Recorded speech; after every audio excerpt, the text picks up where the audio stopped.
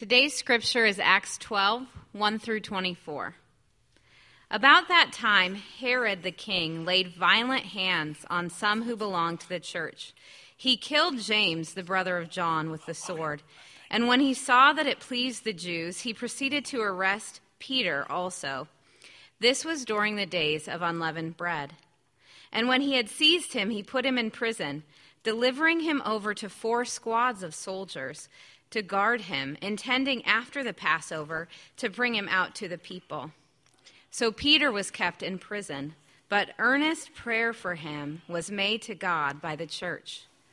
Now when Herod was about to bring him out, on that very night, Peter was sleeping between 2 soldiers, bound with 2 chains, and sentries before the door were guarding the prison. And behold, an angel of the Lord stood next to him, and a light shone in the cell. He struck Peter on the side and woke him, saying, "Get up, quickly." And the chains fell off his hands. And the angel said to him, "Dress yourself and put on your sandals." And he did so. And he said to him, "Wrap your cloak around you and follow me."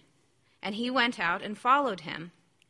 He did not know that what was being done by the angel was real, but thought that he was seeing a vision. When they had passed the first and the second guard, they came to the iron gate leading into the city. It opened for them of its own accord. And they went out and went along one street, and immediately the angel left him. When Peter came to himself, he said, "Now I am sure that the Lord has sent his angel and rescued me from the hand of Herod and from all that the Jewish people were expecting." When he realized this, he went to the house of Mary, the mother of John, whose other name was Mark, where many were gathered together and were praying. And when he knocked at the door of the gateway, a servant girl named Rhoda came to answer. Recognizing Peter's voice, in her joy she did not open the gate but ran in and reported that Peter was standing at the gate. They said to her, "You are out of your mind."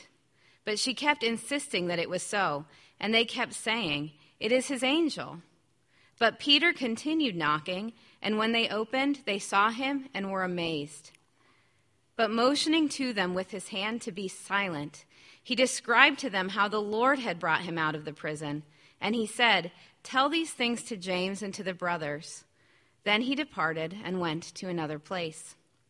Now when day came, there was no little disturbance among the soldiers over what had become of Peter. And after Herod searched for him and did not find him, he examined the sentries and ordered that they should be put to death. Then he went down from Judea to Caesarea and spent time there. Now Herod was angry with the people of Tyre and Sidon, and they came to him with one accord, and having persuaded Blastus, the king's chamberlain, they asked for peace, because their country depended on the king's country for food. On an appointed day, Herod put on his royal robes, took his seat upon the throne, and delivered an oration to them. And the people were shouting, "The voice of a God and not of a man." Immediately, an angel of the Lord struck him down because he did not give God the glory, and he was eaten by worms and breathed his last. But the word of God was increased and multiplied. This is the word of the Lord. You may be seated. Thanks, Miss Allison. Yo. Good morning, my friends. My name is Jim Ellis. I'm one of the elders here at Redemption Peoria and also the pastor of counseling. And we're going to look at Acts 12. And just before we do that, I want to wish my wife a happy 39th anniversary to me. Whoa! So, okay, good, thank you. And when I say that, I know many of you have not been alive 39 years.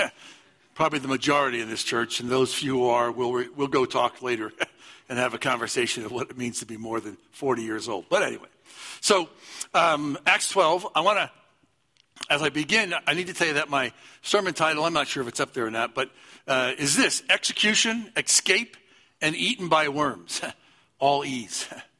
Okay, not much worth much, but, and it sounds more like a sci-fi movie to me than a biblical account of the growth of the kingdom of God in the book of Acts. because that's what happens. James is executed, Peter escapes, and Herod gets eaten by worms. That's our whole text today. But let me read to you what I think might have been happening in Jerusalem when James has been killed, and just a conversation about that. So it would go something like this. Have you heard the news? Herod beheaded James. No way. Not James. He was one of the inner circle, one of the inner three, Peter, James, and John. I thought, sure, God would protect James of all people. But that's not all. The latest polls show that Herod's approval rating went up after he killed James. So now he's also taken Peter into custody. Word has it that tomorrow, after the feast is over, he's going to execute him as well. Hey, there's a prayer meeting tonight at Mary's house. I'll see you there. And the conversation ends, and we're back here. There are times when evil seems to be winning the day. Shirley and I recently did some training with some international chaplains from Africa and India, and one of the fellows we met there, his name is Blessing, and he's one of the few Indians that I've ever met who are second-generation Christians. And Blessing, we weren't allowed to take his picture, we weren't allowed to have anything in print about him, but the second week of training, Blessing came to me and said, Jim, I want to show you something that happened last night. This is about 6 weeks ago. And on his phone, he had a video of kind of like an outdoor meeting of the church. They were under the canopy of a tent, probably 500 people. And they're singing and praising God, and the preacher's getting ready to preach. And all of a sudden, you could see, I'll say like little fire bombs being lobbed on top of the tent. And the tent catches on fire. People start bailing out. And then a group of radical Hindus gather around these people as they're running out, and they have canes wrapped in leather straps, just beating the people to death as they run out. And they're just smoking them. They're on the ground. And this was 6 weeks ago on a Tuesday night in India. And then Blessing, and the video continues, and it shows the pastor and the worship leader trying to go out the back of the tent to get to their cars.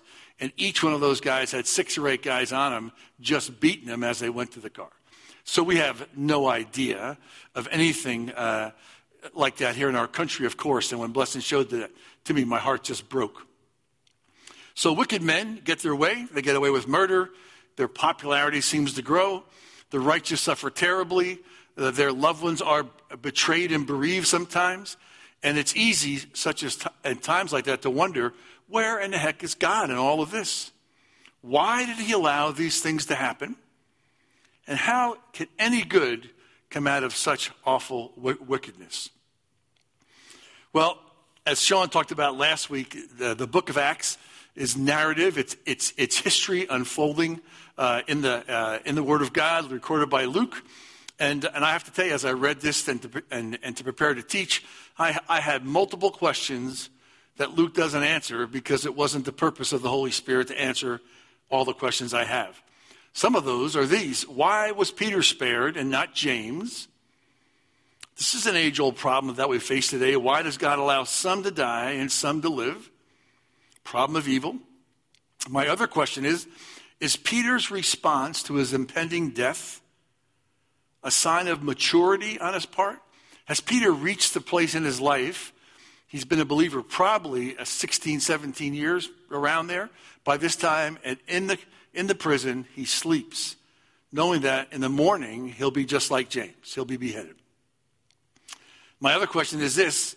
Was Rhoda's confusion and the people in Mary's house about who was knocking on the door is an indication of a lack of faith? Some would say that. Those people just didn't believe.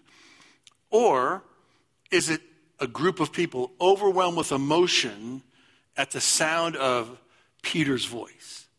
There is no way he's out of prison. He's dead in 6 hours. Don't you know that? And you hear his voice at the door.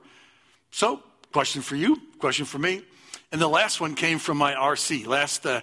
On Thursday night, we were talking about this passage, and one of the questions everybody had was Herod eaten from the inside out or outside in? That was their question, because from what it looks like, They came from the inside and went out because he wasn't in the ground to go the other way. So anyway, we never do know the answer to that question. So Acts 11 and 12, we looked at 11 last week, and 12 this week, are pivotal to the book of Acts. Because what's going to happen now is the focus is going to shift from the church in Jerusalem to the church outside of Jerusalem. Now, we've seen a little bit about that last week when Barnabas and Paul are up there and teaching a church in the north. But the swing in Acts is just going to go from internal to external. Because like we learned last week in Acts 11, hey, Peter says the Gentiles are in. Based on this conversation with Cornelius and those interactions, Peter says the Gentiles also God has granted repentance that leads to life. Then the Gentile church sends money to the church in Judea, Jerusalem, because they're in the middle of a famine. The other thing about this time in the book of Acts is I think the church is growing at an alarming rate. The believers are under a lot of pressure, and the leaders of the Jews are starting to lose it. And the other thing about this pivotal time in Acts is that this is the last time we're going to see Peter in the book of Acts. We're not going to see him again except for once in Acts 15. And Peter's going to come and address the Jerusalem council, which was kind of like the main church at the time. They would handle doctrinal issues.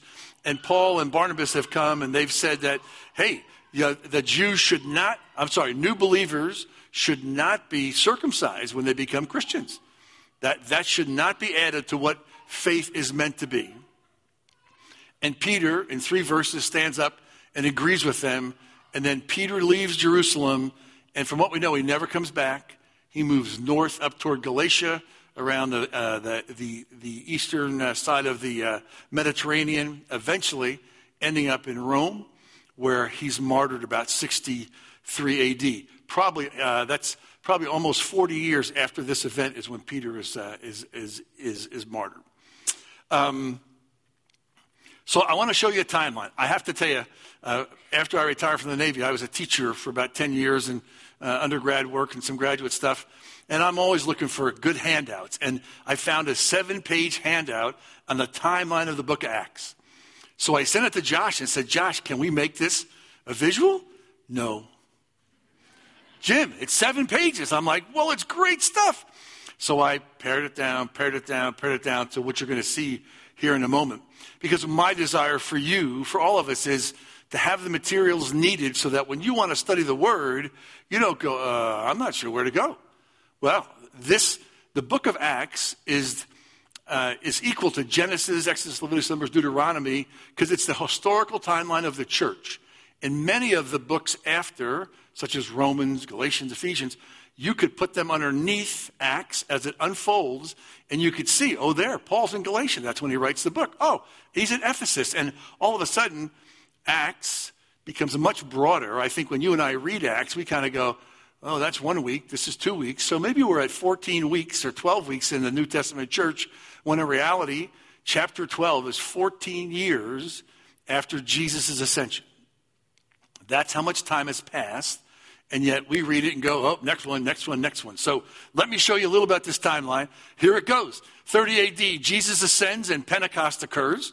31, Peter and John are arrested in Acts 2. Peter heals a crippled man in Acts 3. Ananias and Sapphira die in 32. Apostles arrested, freed by angels. The 7 deacons are chosen in Acts 6 at 33 A.D. 34, Saul shows up in Jerusalem. Stephen is stoned. Saul's there giving approval. Saul persecutes the church in Jerusalem. Philip's on his way to Samaria, meets the Ethiopian eunuch and baptizes him. 35 A.D., Saul's converted. Saul's in Arabia during these times. And this emperor, the reason why I put it there is one way we know how to date some of these things is that Caligula was the emperor of Rome. And about 41 A.D., somebody decides they've had enough of him, so they murder him, and then Claudius is put in, and Claudius is mentioned in a quote that I'll have later on. So 38 A.D., Saul returns to preach in Damascus. His life's threatened. He escapes. Barnabas introduces Saul to the disciples then. 39, Peter's called to Caesarea by Cornelius. Now we're getting really close to where we've been recently. 40 AD, Peter defends preaching in a Gentile house in Jerusalem. Caligula is assassinated. Claudius is the new emperor. The walls of Jerusalem are expanded to include Golgotha. Before, Golgotha was out of the city. Now, because the walls of Jerusalem are opened and extended, now Golgotha is within the city. Barnabas sent to visit the church in Antioch in 42. That was last week. 43, Barnabas leaves Antioch to find Paul. They return and teach for a year. And here we are at 44 AD. We're 14 years after Jesus has ascended. Antioch church sends an offering to Jerusalem. James is beheaded by Herod Agrippa. Peter's arrested, escapes. Herod's eaten by worms. Paul and Barnabas in 45 AD return to Antioch. The focus is shifting. John Mark accompanies them. And this is cool. The book of James is written during that year. So James, the son of Jesus, writes the first book of the New Testament. It ain't Matthew, Mark, Luke, or John. It's James, who was Jesus' brother. So I wanted to show you that. And there's 7 pages more. You'd be really excited if I had a handout for you. But I didn't want to kill a bunch of trees. So if you want one, send me an email. I'll be glad to send you it in PDF form. Okay. So let me jump into the text, remembering that Acts 12 occurs 14 years after Acts 1 and 2. I want to go through the 3 narratives like we do normally. We're going to go through them and talk about them. And then I've got 4 lessons of application for you. So point 1 is this. James is executed by Herod, and Peter's in prison. About that time, in verse 1 of chapter 12, Herod the king laid violent hands. And I mean, the word is Herod's after the church. On some who belonged to the church, he killed James, the brother of John, with the sword. Herod's intent is clearly to do evil to the church. Sean talked about last week about how Luke talks about some, these people who are not identified, who are faithful believers who are doing the work. So Herod lays his hands on some, and the only one we know about by name is James, one of the sons of Zebedee. You remember him from Mark 1 when Jesus called he and his brother John to be fishers of men out of the boat they were fishing with their father. He is one of the inner circle, as I mentioned before. He sat near Jesus in Gethsemane and observed that whole process. You remember his mom? She was pretty forward. She came to Jesus and says, you know, when you get to your kingdom, I got these 2 young guys. They look lovely on your left and your right. Would you put them in those places there? And, of course, Jesus schools her a little bit.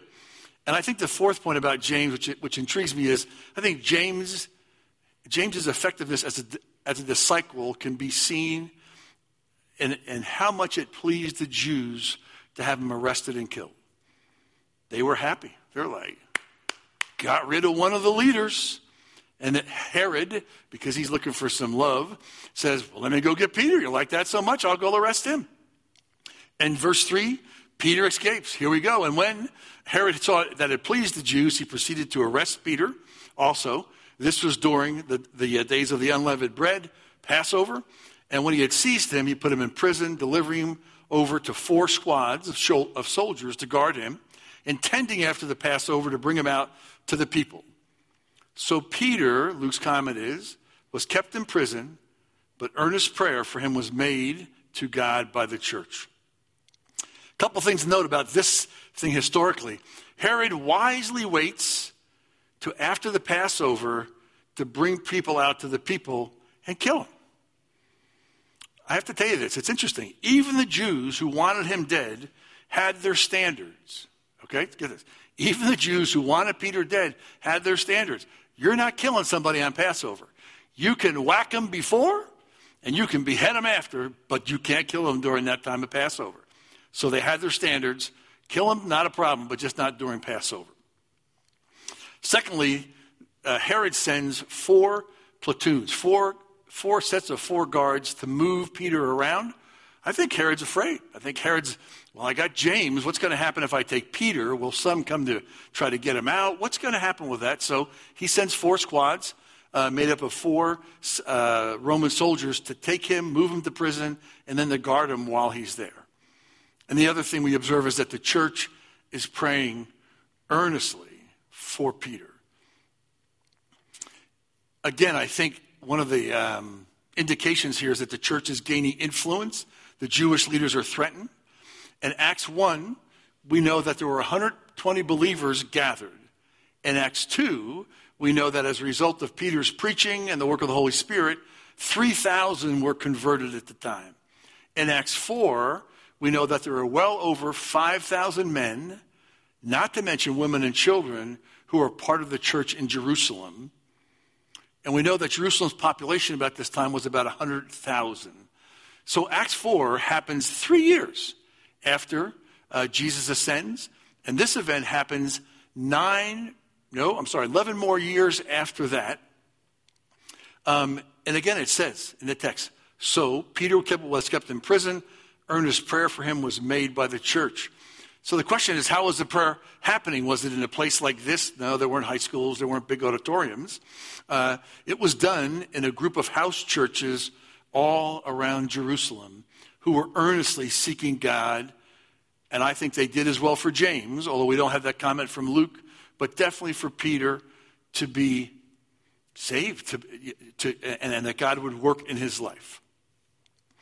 So I think that if the church was at 5,000 in the year maybe 33, 34 AD, if we did some math, conservative math, in 12 years since then, I think it wouldn't be too far out of the realm to say maybe the church has gone from 5,000 to 10,000. How about 15,000? The church is rocking and rolling in Jerusalem.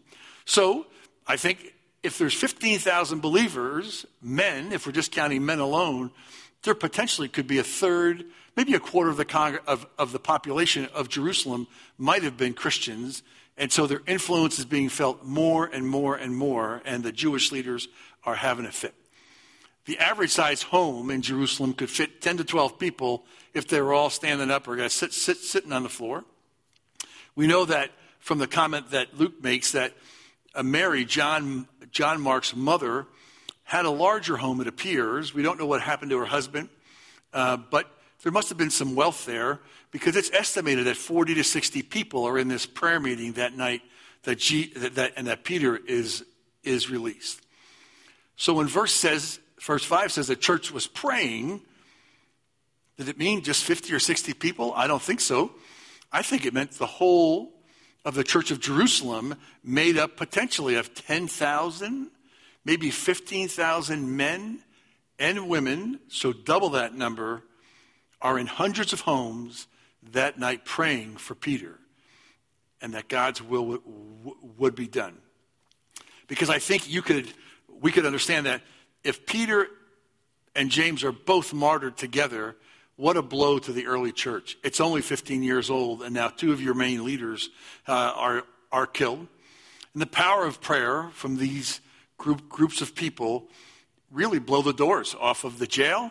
It's interesting in the text as we read it, as Peter's moving through, it says that this one gate opened on its own accord. And the word freaky picks up in my mind. You walk up to that thing and it goes, okay, I guess I'm going through. I would not stop. But it's very, very interesting what's happening there. So let's go back to the text in verse 6.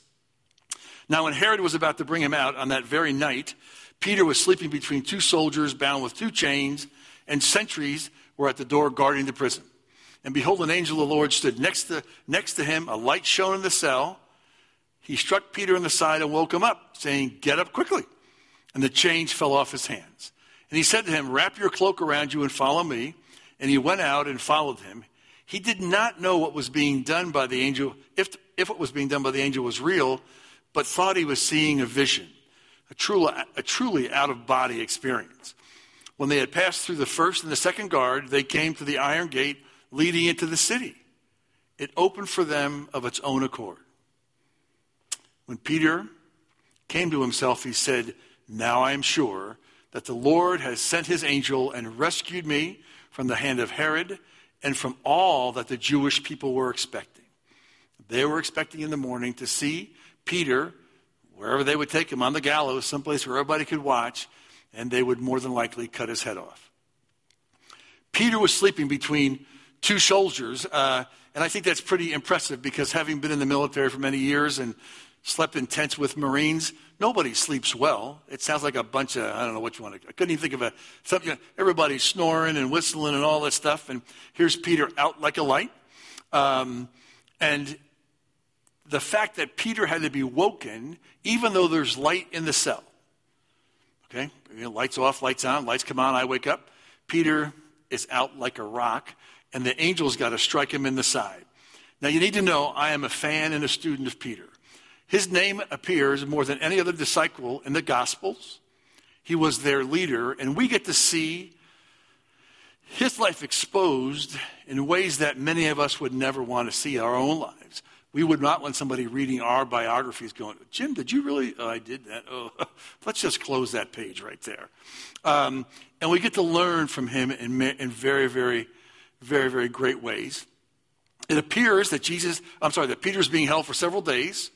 I think his ability to sleep on the eve of his execution speaks of Peter's growth and maturity. The old Peter, the one we saw back in Mark and the Gospels, before he had been refined by his mistake upon mistake upon mistake, would have been a much different response to what was going on there. I can't help but wonder, when Peter's taken, he's put in the jail, was Peter reflecting on his Gethsemane, on the Gethsemane experience with Jesus, his failure, and all those things that occurred? Was the prison a Gethsemane time for Peter? That Peter's prayer was, not my will, Lord, but yours be done. We don't often speak about failure in the Christian life. We don't talk about it from the pulpit. We don't examine it. Why do people mess up? But I will say this. We all experience it. We've all experienced the results of emotional, poorly thought through decisions and flat out ignoring God's word. And we've done it anyway. Okay, Lord, I see it, but I'm going this way. And Peter's failure to listen to Jesus and eventual denial of him is well worth your study. I'll give you homework. I always try to do that. Mark 14 to 16 is a great 3 chapters you can study about Peter's downfall into denial of his Lord. The interesting thing, though, is we can't forget Peter's reinstatement in John 21. If you're left with Mark, at the end of Mark, you're going, oh, man, they all went fishing and nobody, whatever happened to those guys? And we know in John 21, Jesus appears on the shore of Galilee. They're fishing. John, looking at, Jesus says, hey, put your net on the other side. Okay, they do. It fills up. John, the beloved, goes, oh, it's the Lord. And Peter, the swimmer, whoop, out of the boat. He's gone. He's treading water going across until he gets to the edge of the shore to see Jesus. And we begin to watch Peter's reinstatement, where Jesus confronts Peter. Peter, do you love me? Of course, Lord. Peter, do you love me? 3 times. Of course I love you. And we get to see the grace of God given to a man that gives us hope. Because when we fail, that's exactly what Jesus says to us. Do you love me? Lord, I do. Then go feed my sheep. Then you are forgiven. You need to go. You want to see the gospel in very clear form. You look at that that John 21 incident, and we see reconciliation with Peter's creator, Lord, and friend, all in, I don't know, however long that discussion took. That is the gospel in action, and that gives us hope beyond belief to go, when I fail, I can turn to the Lord, and his question is, do you love me? I love you, Lord. Well then, go and continue to serve. Anyway, we know from Peter, we know from Scripture, Peter writes 2 books, probably 20, 30 years later, probably some of the best practical theology out there. I would commend them to you. And many who write about spiritual formation cite 2 Peter chapter 1, 3 to 11 as a classic passage to understand what that discipline is all about adding to your faith and about doing these things, because Peter says, because if you do these, then they'll keep you from being ineffective and unproductive. But if you don't, people have forgotten that they've been cleansed from their sins. And so it's a great passage for us to read. So the Lord's patience reinstatement to service and use of Peter through the first 12 chapters of Acts is an awesome picture of what God wants to do in us and through us. He wants us to be worthy and worthwhile, and that's exactly what he desires for each one of us.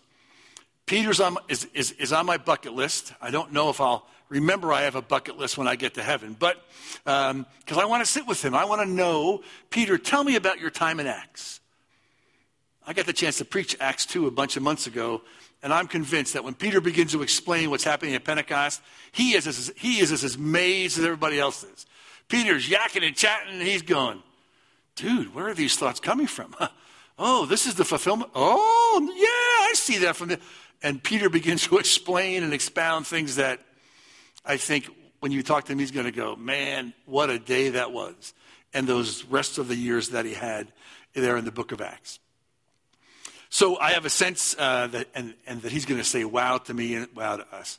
Let's continue with the text in verse 12. When Peter realized that he was now outside and he was really alive, and this was not an out-of-body experience, he went to the house of Mary, the mother of John, whose other's name was Mark, where many were gathered and were praying. He knocked at the door of the gateway. Servant girl named Rhoda came to answer. Recognizing Peter's voice in her joy, she did not open the gate but ran in and reported that Peter was standing at the gate. They said to her, "You're out of your mind." And that's exactly what the Greek means, but she kept insisting it was so. They kept saying it's his angel. In Jewish thought, everybody would have an angel personally who could communicate, and that's where they went back to. Peter continues to knock, and when they opened it, they saw him and were amazed. But motioning to them with his hand to be silent, he described how the Lord brought him out of the prison, and he said, "Tell these things to James and the brothers." Then he departed and went to another place. Let's continue. Luke, this is now Herod's getting ready to get eaten by worms. Now when the day came, that morning really, for Peter to be executed, there was no little disturbance among the soldiers over what had become of Peter. After Herod had searched for him and did not find him, he examined the sentries in order that they should be put to death. That's not uncommon in Rome. We learned that when Jesus' fellows who were guarding the tomb, when they couldn't explain what happened, that was the end of them too. So that's what happens when the emperors can't figure out what happened. They just kill the witnesses and they just deal with it that way. Then the text continues. Then Herod went down from Judea to Caesarea and spent time there. Now Herod was angry with the people of Tyre and Sidon, and they came to him with one accord, having persuaded Blastus, the king's chamberlain. They asked for peace, because their country depended on the king's country for food. On an appointed day, Herod put on his royal robes, took a seat upon the throne, and delivered an oration to them. And the people were shouting, "The voice of a God and not of man." Immediately, an angel of the Lord struck him down because he did not give God the glory, and he was eaten by worms, I would say from the inside out, and breathed his last.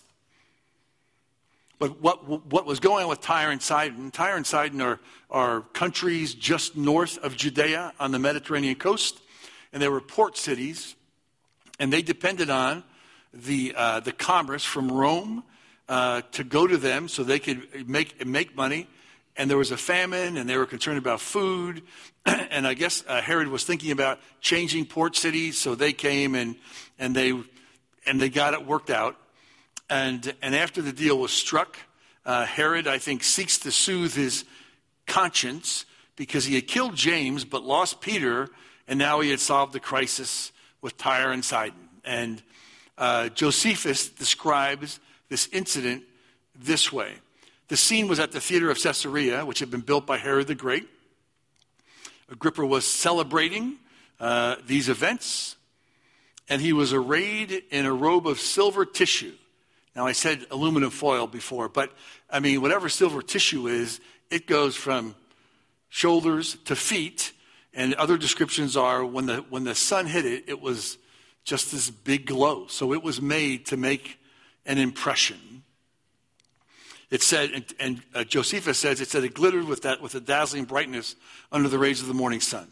His courtiers, taking up the Roman fashion of showing honor to kings and emperors, hailed him as a god and praised him. The king didn't repress the flattery, which fell on the ears of all Jewish bystanders as a fearful blasphemy. He accepted for himself the divine honors. He looked up and saw an owl perched on a rope behind him and recognized it as an omen of evil, fulfilling a prediction which had been made by a fellow prisoner during his confinement at Rome. Herod, though he was the king, was not what you call the best guy going. He had spent years in jail because he had ripped off people in Rome, but yet his bloodline allowed him to be appointed to be the leader there in Judea. And he says, a sharp pain fell on him, and in 5 days he died. And that's Josephus' account of that event. And that's the end of Acts 12. So let me share 4 lessons. I think that will help us when it seems that the bad guys, when evil is winning and the good guys are losing. Lesson number 1 is this: God does not prevent the untimely death of the innocent. So God does not always prevent the untimely death of the innocent. And those who teach that it is always God's will to deliver us from sickness, tragedy, and death are liars. Okay? They're false teachers, and there are people who teach that today. The so-called word of faith teachers say that deliverance from any trial is ours if we simply claim it by faith. They brazenly state that God must obey us when we speak a word of faith. I don't know where they get their scriptural substance to prove that, but that's what they say. And then the comment is, if you're not healed, then obviously the problem is your lack of faith. It's your issue, not God's. When I was a hospital chaplain a bunch of years ago in Memphis, Tennessee, we had one of those evangelists come to Memphis, and I won't mention his name because it might make people angry. But he came to Memphis for 2 days, and the second night of this rally, he had a 45-minute conversation facing the back of the facing the front of the auditorium, and he turned around and told the people, he goes, God has spoken to me and said, if you want to be healed tonight, you need to give it all. Give what all? Give everything you have. All the money you have, you must give to God tonight. And my friend who was there said purses are going like this, credit cards, one of the first times they ever used credit card machines at whatever that thing was. And they were running credit card machines and all this stuff. And this lady who came to my office the morning after, she had been a psych patient in our hospital, and I knew her from spending time. And she came in and she sat down in my office early in the morning, and her first question was, I want to know why God didn't heal me. And I said, you went to his name? And she goes, are you a prophet too? I said, no, I just read the paper. And here's the newspaper. And I talked to her, and she was a chief petty officer's wife in the Navy. Her total checking account at that night was $1,600 and whatever. She wrote the entire account on a check, put it in the bin, and I won't tell you who it was, but, he took the money. He didn't offer to return the check, I'll guarantee you that. And so when she came to my office that morning, she wants to know why God didn't heal her. I had faith. I gave everything I had. And I said, because he's a liar. Oh, no, yeah. Sorry. He is. And back in the psych ward she went again because of false teaching, which is extremely dangerous. God does not work that way. He doesn't make deals with us and go, oh, you give a little more, I'll do this for you. Never going to happen. God's love, or God does not love us less when he allows tragedy into our lives. We have to understand that. We have to understand that. When I was a chaplain in Iraq a bunch of years ago, the first pilot who was killed in my air group was a believer. He and 18 other guys were in a helicopter. They got stuck in a sandstorm, drove it into the ground. And Jay Aubin, who had been a pilot at Yuma, was dead, and everybody else was. And he was a Christian. And I'm like, Lord, I'm not going there because that's not the right question. But, man, I'm like, wow. Someone, and I couldn't find out who said this, has observed this, that we must always interpret our circumstances by God's love, not God's love by our circumstances. So let me say it again. We must always interpret our circumstances by God's love, not God's love by our circumstances. Because when we evaluate God's love for us by what's going on in our life, we are a basket case. So we have to be very, very careful.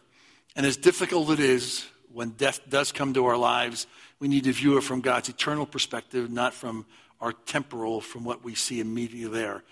I won't read it, but Isaiah 55, 6-9 says, my thoughts are not your thoughts. My ways are not your ways. They're not. And many times we don't understand all of what's going on. The one thing I can promise you is this: we will all experience Gethsemane-like moments in our lives. If you haven't, then you're very fortunate. But if you haven't, I promise you will. And when they come, Jesus' prayer there must be ultimately ours. We can ask for what we want. We can let our requests be made known.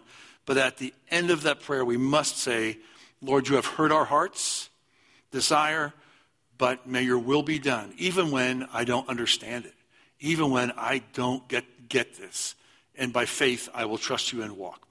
Point number 2, lesson number 2, is God can easily deliver his servants from humanly impossible situations. It can be done because God's most glorified when we're helpless and totally dependent on him. So God's most glorified when we're helpless and totally dependent. And God often waits for the 11th hour to deliver us.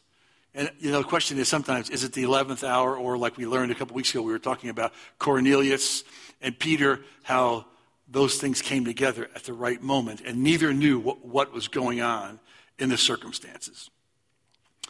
God is not limited by the prayers of us or his people, but he works through our prayers to teach us on how to depend on him totally. I'm going to give credit to Aubrey Anderson. If she's not here, I think she already left. She was in the first service. But Aubrey posted this quote from John Piper a couple days ago, and I said I was going to use it because I thought it was so good. This is a quote from John Piper. Aubrey posted it. Piper said this: the battle for Christ's kingdom moves forward with prayer, not force. We claim our greatest victories on our knees. Great quote from John Piper. If you want to get it, look up Aubrey Anderson on Facebook. You'll see it there. Prayer always makes the difference. Perhaps not physically, like Peter's, but it does change our hearts, our attitudes, and our perspectives, and it draws us near to the one who called us and saved us. Third point, God can easily remove the most powerful and proud human leaders when it is in his time to do so. And it was time for Herod to go. And it began from the inside out, I must say. So to seek glory for ourselves is a very dangerous, dangerous thing. And the last point is this: God's gospel cannot be stopped by any opposition. And that last verse that Allison read is very clear about the kingdom of God. God's mission is not going to be stopped as a result of what's happened in Acts 12. And as we unpack this and as we look at the rest of the book, we're going to watch it just get bigger and bigger and bigger. And the super neat news is that we're part of that big, that we're part of the unfolding story of redemption in the West Valley of Phoenix, Arizona. That's a pretty, pretty awesome thing to do. Let me pray for us. Jesus, we're grateful for the book of Acts. We're grateful for Luke, the historian, the doctor, Lord, who recorded things that we need to learn, to understand. Father, I pray that our faith would grow stronger as we unpack each chapter, one by one, and look at your hand in the lives of James, even though you took his life, in Peter, Father, and in Paul and Barnabas and those others as the weeks and days move forward in this book. Father, we pray that you would continue to walk close to us. We're grateful that you do, and we ask it in Jesus' name. Amen.